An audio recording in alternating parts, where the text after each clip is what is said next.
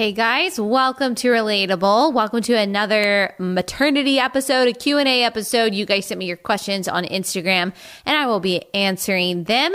If you guys love this podcast, if this podcast has meant anything to you, it would mean a lot to me if you could leave a 5-star review on Apple Podcasts.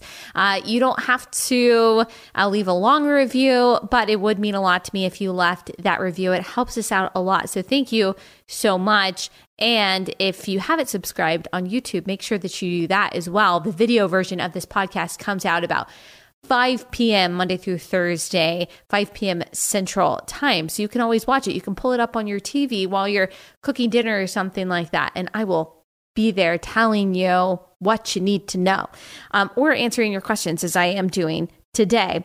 All right, here's one question.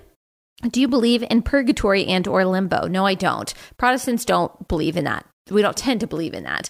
That's a Catholic belief, but I don't find any biblical support for that idea. Maybe it's in the Apocrypha, but no, I don't believe in any kind of purgatory or any kind of limbo. I think about, for example, the passage that says to live is Christ and to die is gain. Do I want to die and go and be with Christ? Or do I want to I'm paraphrasing, do I want to stay here and continue my ministry for Christ and continue to live for Christ? And the immediacy with which he says that he would go and be with Christ as he died, that makes me believe, that's just one example that makes me believe that, at least for the believer, that is automatic, that's immediate after death. Now, for those who are, I don't know, in the middle, I guess the belief goes that rather than go to heaven or hell, there is kind of this waiting middle ground, middle place. But again, there's just no biblical support for that idea. So no, I don't believe in purgatory. Do I think, I don't know if I've already answered this on a Q&A. Do I think that we could see DeSantis run for president in 2024? I think it is a very good possibility. That's just my own opinion. That is not, that's not, I don't know for sure. I don't have any insider knowledge. I don't know any of his staff. No one's told me that. I don't know of a campaign forming. I know a lot of people want him to. At the same time, I think that we want Florida to stay awesome. We want a place to move when things go downhill in our state. And so he's doing a good job of running Florida. No matter what the media says, he's doing a really good job. He's helped keep the economy afloat by not closing everything down, and his numbers are comparable to equally populous states who have had very strict restrictions and have shut their businesses down and have hurt their economy. And so he's doing a very good job. I see why people want him to vote or to run for president. Absolutely. I think he'd do a great job. Now he's got executive experience. Why not? But at the same time, if he is doing a good job as the governor of Florida, we still want that as well. I just can't even imagine if Andrew Gillum, especially after everything that came out about him after the election, if he had won, what a mess Florida would be right now. Another question, do you write in your Bible, underline, highlight? Yes, I do. Now, I kind of almost wish I didn't because I have bad handwriting and I'm not very good at underlining straight. And so my Bible doesn't always look very good. But yeah, I don't know how you could not underline in your Bible or write in your Bible. I depend on those notes later and that underlining, and I think back to why I thought it was important. But I mean, obviously, that's not necessary. That doesn't make you more holy or something if you write in your Bible. People have a way of remembering things. People journal. People have sticky notes and things like that. But I personally do. I write directly in my Bible, underline, highlight. I don't know if the concern there is that it's blasphemous in some way. But no, the word of God is living and active. It is not static. Yes, the pages are important, but that's not the truth is alive and active. It's not only contained in those pages. And so it's okay, I think, as far as I can tell biblically, to write in your Bible. What do I think about the book Uncomfortable Conversations with the Black Man? I've not read that book, so I can't tell you what I think about the book. I've watched the interviews though. And I will say Emmanuel Acho is someone who has perpetuated the narrative that, for example, most of the disparities and most of the issues that are pointed out in particular the Black community are linked back to slavery, and the facts just don't hold up. For example, he has asserted that fatherlessness is due to the fact that just a few generations ago, Black people were treated as property, and there just hasn't been the time or the ability to form the Black family. And while it is true that just a few generations ago, Black people were treated as property in parts of the country, and while it is true that even fewer generations ago, that there were Jim Crow laws, that it was separate but equal, so-called separate but equal in the South. And so there's no doubt that there have been injustices that have affected Black people and the Black community. But the idea that the disintegration of the Black family, or the 70% fatherlessness rate of the Black in the Black community, is due to slavery and is due to Jim Crow, just doesn't hold up when you actually look at, for example, when you look at the studies that show the rate of fatherlessness in the country. It doesn't start at the height of Jim Crow. It doesn't start all the way back at the time of slavery. Actually, the divorce or the fatherlessness rate among Black families was lower in the 1940s and 50s than that of the white family. That gap didn't start to really grow. The fatherlessness rate didn't start to really increase in the United States until the 1960s.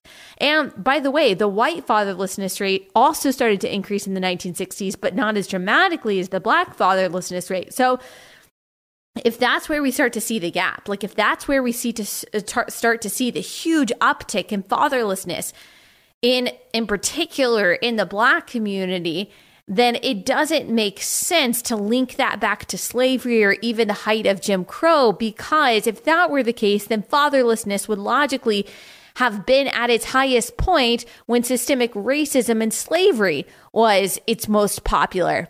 But that's not the case. That's not the case. We actually see that really start in the 1960s. What happened in the 1960s? We had the sexual revolution. We also had the beginning of the welfare state. And so it doesn't make sense if the Black fatherlessness rate is higher than it's ever been. You can't say that America today is as affected by slavery as it was in the 1960s. That's just obviously not true. And so to try to blame something like fatherlessness or crime on that, when really those things have gotten worse only in the past half century, not in the half century before that, that just doesn't make a whole lot of sense. We got to look at the other causes. The cause isn't always this unbroken thread of the legacy of slavery for every disparity and every problem in minority communities. That mentality, which again is not based on facts, and this is something that Discrimination and Disparities by Thomas Sowell talks a lot about, that actually causes us to avoid looking at what could be causing that problem, like what could be causing Black fatherlessness that leads to other problems. When we just say, well, it's slavery, when we just say, well, it's just systemic racism, and then we don't actually look at the timeline and look at the facts, that could cause us to miss what the real source of the problem could be, and it inhibits us from actually being able to find effective solutions to that, if that makes sense. And so I think that, I've watched all the interviews. I think that he is well-intentioned. I think that he probably has a very good heart. I think that, he's trying to bring people together. I think that he perpetuates, though, some of the same false narratives that we see from, any critical race theorist. And I don't think he necessarily means to. I don't think he wants to. I certainly don't think he's some kind of bad person or anything like that. But I think that he perpetuates some false narratives that, again, lead people to avoid seeking out real solutions to real problems. I highly recommend Thomas Sowell's Discrimination and Disparities. I highly recommend his Quest for Cosmic Justice, which talk about some of the things that we just talked about when the fatherlessness rate actually started to go up and why it has continued to increase recently, even as civil rights have advanced, even as there have been programs and laws put in place specifically for the elevation of minority communities. And so I think it's important for us to make sure that we are deciphering everything that we're being told and we're discerning based on facts.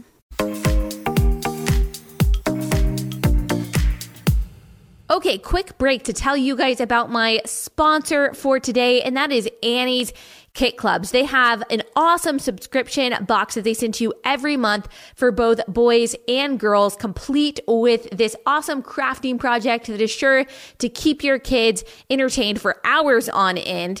They have a young woodworking kit club, a young woodworkers kit club, a monthly subscription that puts real tools into your child's hands. They even have this little kid-sized hammer that they include with the box. And every month your child receives an all-in-one woodworking kit with the materials and the tools that they need to make an awesome woodworking project with minimal supervision.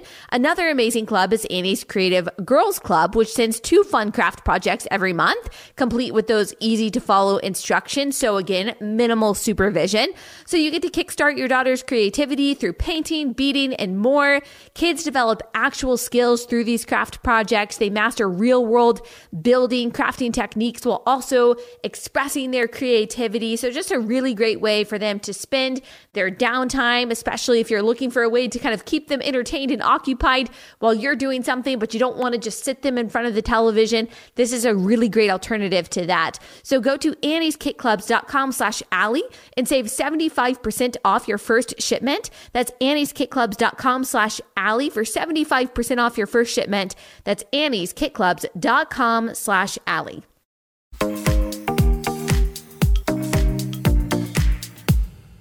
Okay, next question. Which Office character do you most identify with and why? Tough question.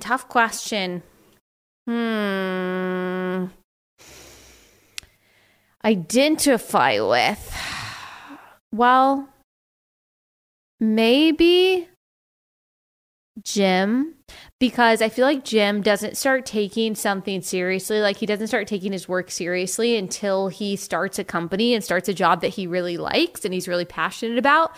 And so he is kind of like apathetic before then. And I think that I could be that way too. It's actually really hard for me to focus on things that I don't want to focus on just for the sake of focusing and for the sake of like working on something. I actually think that's an amazing characteristic of someone who they just work hard for the sake of working hard. They complete a task well for the sake of completing the task well. I think that's an amazing quality in people. And it's a sign of immaturity when people can't do that. I would say that has characterized me in my life, that until I started doing this and doing what I really love and feel like I'm good at, it was very hard for me to focus and to actually care about the work that I was doing just for the sake of working hard and for the sake of caring. And so maybe I relate to Jim most like in that way. Also, like I roll my eyes too at what people say a lot. If I had a camera and could like break the fourth wall of my life, I know that logic doesn't really work, and like react to things that people say, which is basically what I do on this podcast, then I would probably do that. I guess that he's the person that I most relate to. I'm trying to think, is there anyone who sits back and is just like, what the heck is going on? No, probably not. Yeah. So he's probably the one that I most relate to. He's not my favorite character. My favorite character, everyone brings something unique to the table, but Michael is honestly my favorite character. I know that's not like super original, but it just is. Or he just is. He's just my favorite character. I got a lot of questions about what's my favorite movie. My favorite movie. I really like sad movies. My husband makes fun of me. And he's like, whenever I pick a movie, he's like, you're going to pick some like tragic movie from the 1980s that's 3 hours long. And I'm like, yeah, I will. I don't see anything wrong with that. I do like sad movies. Like Meet Joe Black. That's not from the 80s. I love Meet Joe Black with Anthony Hopkins, first of all, one of my favorite actors, and Brad Pitt. I don't remember the woman's name, but that's a great movie. The Notebook. I don't think The Notebook is overrated at all. I don't know if I've already answered this question on a Q&A episode. That's the problem with doing all these Q&As, is that I forget which questions I've already answered.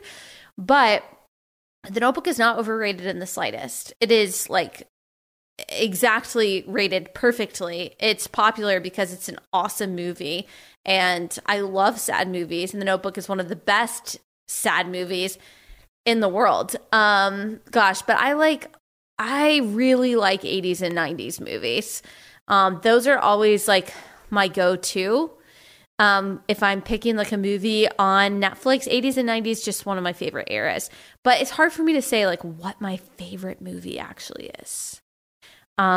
Because I really do like movies. Like my family, we're kind of like movie people. My dad has always been someone who likes to go to the movies and like to watch new movies, whether they're, blockbusters or not.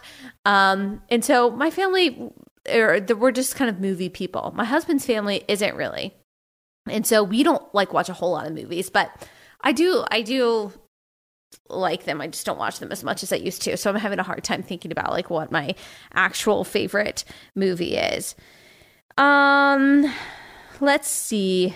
Next question. Favorite vacation spot. I might have answered this one too. Again, these favorite questions are really hard. I like the beach. If I could pick a place to go on a vacation right now, it would be Hawaii. I went to Hawaii once when I was in middle school and I really loved it. I went to Kauai. I would go back there. That's probably where I would choose to go if I could choose to be at a vacation spot right now. All right. Next question. What are you praying for in regards to our country and world right now? So I always pray almost every day. Every time that I think about it, I pray for our nation's leaders. I pray that the Lord would give them wisdom. I pray that the Lord would give them compassion, would give them discernment to care about our country, to care about what's going on, and to make the right decisions. And I know you might be thinking, well, of course, like our president and our politicians care about the country. I don't have that much optimism. I don't really believe that. I believe that most bureaucrats are very self-serving. And I actually do think that there is a faction of, in particular, the Democratic Party, who is interested in the demise of the United States as an ideological priority, because they see, as Obama did, America as this imperialistic, harmful force throughout the world. And they think that weakening America is a moral position, is a good position to take, and that will actually be better for the world. They're wrong on that. A weak America means a strong China, the most totalitarian, dictatorial, dangerous, racist, cruel regime that exists. And so they're wrong on that. But I do think that there's a portion of the ideological left who has a vested interest in the weakening and the division of America, and they see that as a moral position. And so I pray for those people. I pray for changed hearts, man. I pray for people to change their minds. I pray for people who have some kind of allegiance to moral and logical truth. And I pray that Biden would make good decisions for our country, that even Democrats in Congress would make good decisions for our country, that people would be willing to stand strong and be bold. I love America. I love our country. I don't want to see us crumble, although it does seem like at the rate we're going, it's just unsustainable. It's unsustainable, the kinds of divisions that we have. And so I don't pray for just kind of like superficial unity, but I do pray for the welfare of our country. And I don't think that we deserve God's mercy. Certainly. I don't think that we deserve God's favor. Certainly. We absolutely 100% deserve judgment. And, John MacArthur has made the argument that we already are under judgment and that it's too late for our country to repent. We have given in too much to degeneracy. We've entered too far into the post-truth era, that we are receiving and will continue to receive judgment. That is something that he said that may be true. I also believe, though, that we have been put in the here and the now for a reason, and that Christians have always worked for the welfare of the people around them personally, through our personal lives and our personal charity, our personal volunteering and service efforts, but also politically and choosing legislation and representatives that help the people around us and allow freedom to flourish. And so, yeah, I hope that kind of answers your question. Let's see. A lot of people ask me what I think about the series The Chosen. I haven't watched it, so I don't know. Someone said, no question, just want to say that your book was fantastic and I've recommended it to friends. Thank you so much. I really appreciate that a lot. My book is You're Not Enough and That's Okay, Escaping the Toxic Culture of Self-Love. It came out last August. If you haven't read it, you can get it anywhere that you get books. You can go to alliebethstuckey.com/book. And I think the description or the link is actually in the description to this podcast. So you can just click on it. If you don't want to support Amazon, that's okay. There are other places that you can get the book. This is a very sweet question. Has critical thinking always been a gift of yours, or have certain people helped cultivate it? I don't know that it's necessarily a gift of mine that I have any more than any other person has. I think that the gift that God has given me, and there are a lot of, I hate even saying that because people are, I don't want it to sound like at all I am being in any way braggadocious or self-glorifying or not. But I think that, and C.S. Lewis makes this argument, like if we are totally confident in Christ and we're confident in God and in giving him the glory for the things that we have, then we can very openly talk about our gifts as openly as we talk about our weaknesses, knowing that our gifts are not something that we can take credit for, but that are given to us by God. So when I say that, I am not trying to self-elevate myself in any way. And there are people that, probably hate this podcast who are like, oh, that's not true of you at all. You have no talents. You bring nothing to the table. And that's okay too. But I think that the gift that God has given me is maybe not necessarily critically thinking, although I do think that's an ability that I have. I think it's an ability that everyone has. Not everyone has been taught how to do it.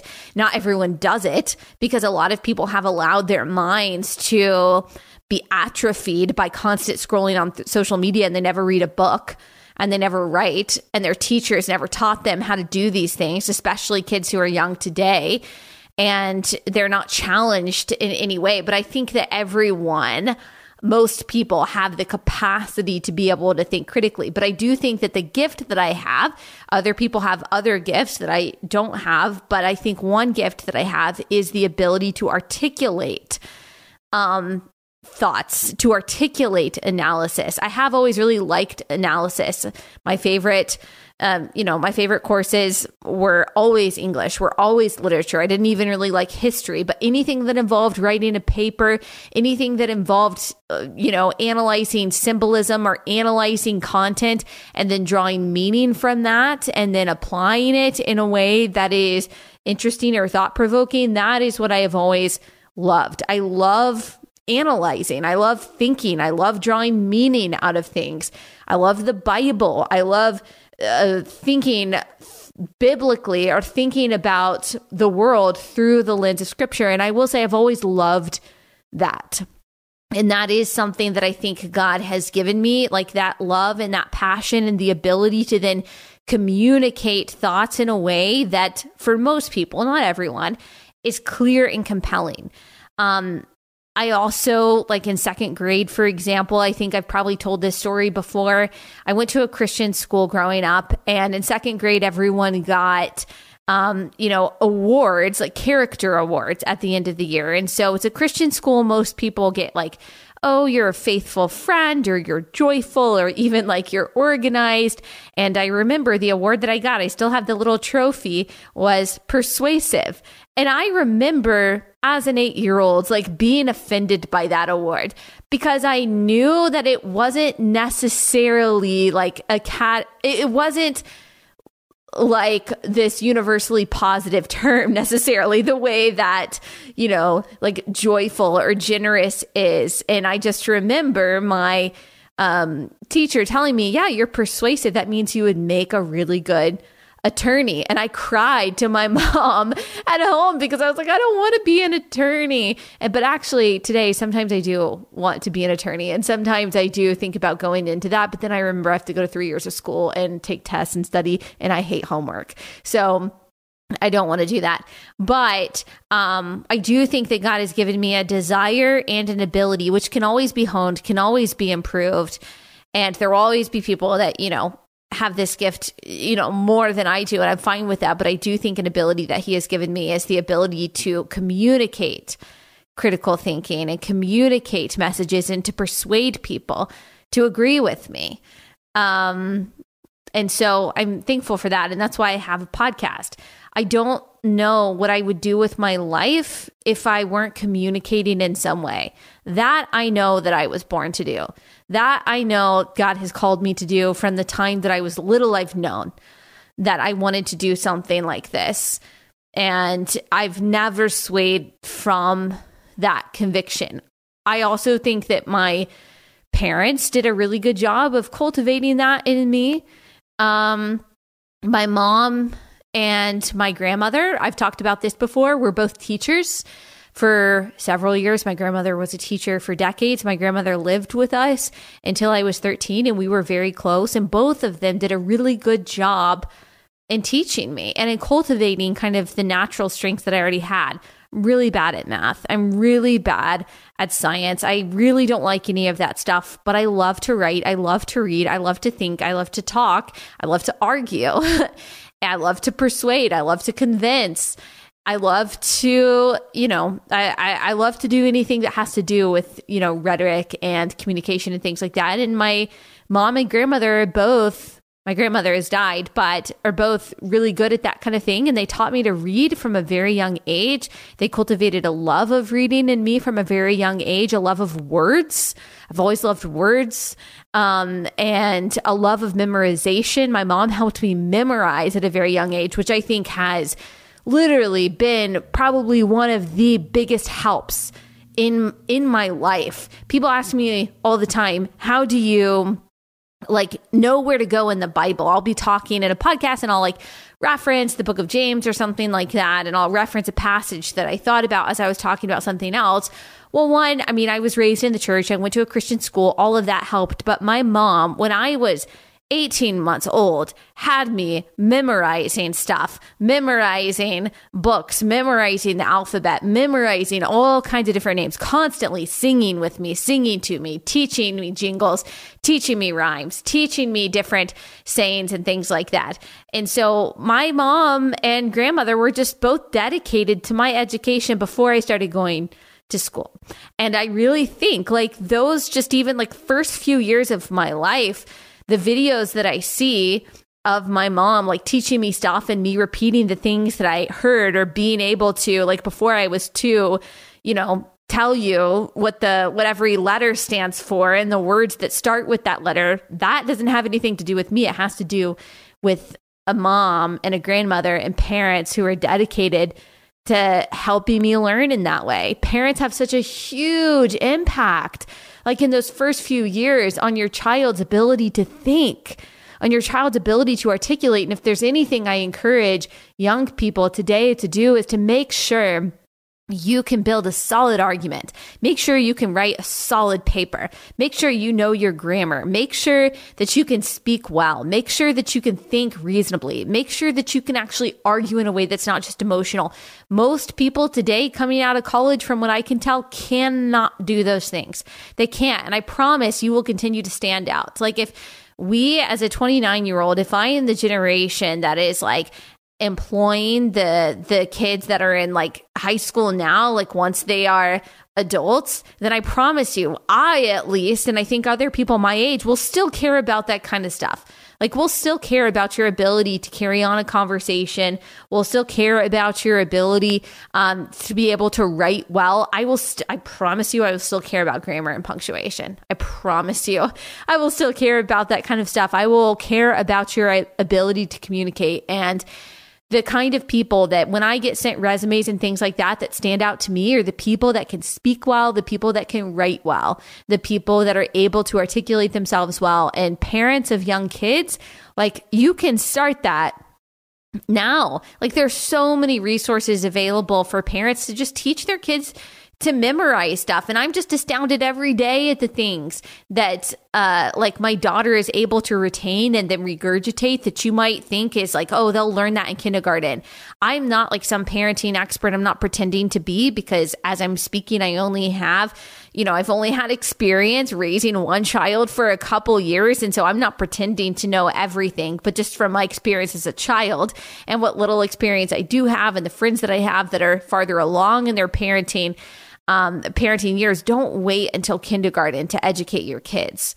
Like, don't wait until kindergarten to teach your kids the alphabet or to teach your kids how to read or to, teach your kids the building blocks of memorization and analysis and things like that. Their brains, I've realized, are so ripe for learning and memorization. I really do think that lays such a good foundation for the rest of their lives, because if there's one thing that I can do well, that has served me in this job in so many just different like random times that I can think of, it's memorization. I can memorize anything and I can memorize it really quickly. That is not me. That is my parents and my mom and grandmother in particular, I think, laying those building blocks when I was really young. So those early years matter so much. Moms, you matter so much. You impact and influence your kids so much. And the world is crazy, trying to diminish the importance of intellect, diminish the importance of merit, diminish the importance of communication, critical thinking, and argumentation. And we have to be willing to raise a generation that can do all of those things. And that's so important also in understanding the Bible and reading the Bible and sharing the gospel, communication. Like, I remember, I think it was Charlie Kirk who said something that I thought was interesting, that Christianity, we are called to be evangels. We're called to be evangelists. We are called to share the gospel and to speak. And that contrast to other faiths, something like Buddhism, which puts a premium on silence, that the most holy thing that you can be is quiet. Christianity is something different. I mean, Jesus himself is called the Word made flesh. The Bible also says that the Word of God will not return void. God is all about communication. He is all about persuasion. Like, he is all about words. And whether you're like me or not, whether you like words or communication or writing or not, like, that is something that God calls Christians to. That is something that Christianity is. And so if we care about creating young apologists, creating young faithful thinking Christians, that we also have to be faithful, I think, as parents, as teachers, as Sunday school teachers, as mentors, as counselors, whatever capacity that you are in, that you're influencing the next generation, ensuring that they have that ability to think critically and to communicate well. That's not a personality type. I think everyone is able to do it with the right equipment. I hope that I answered the question. I know that was kind of a long way to answer that, but that's all I've got for today. That's all I've got time for.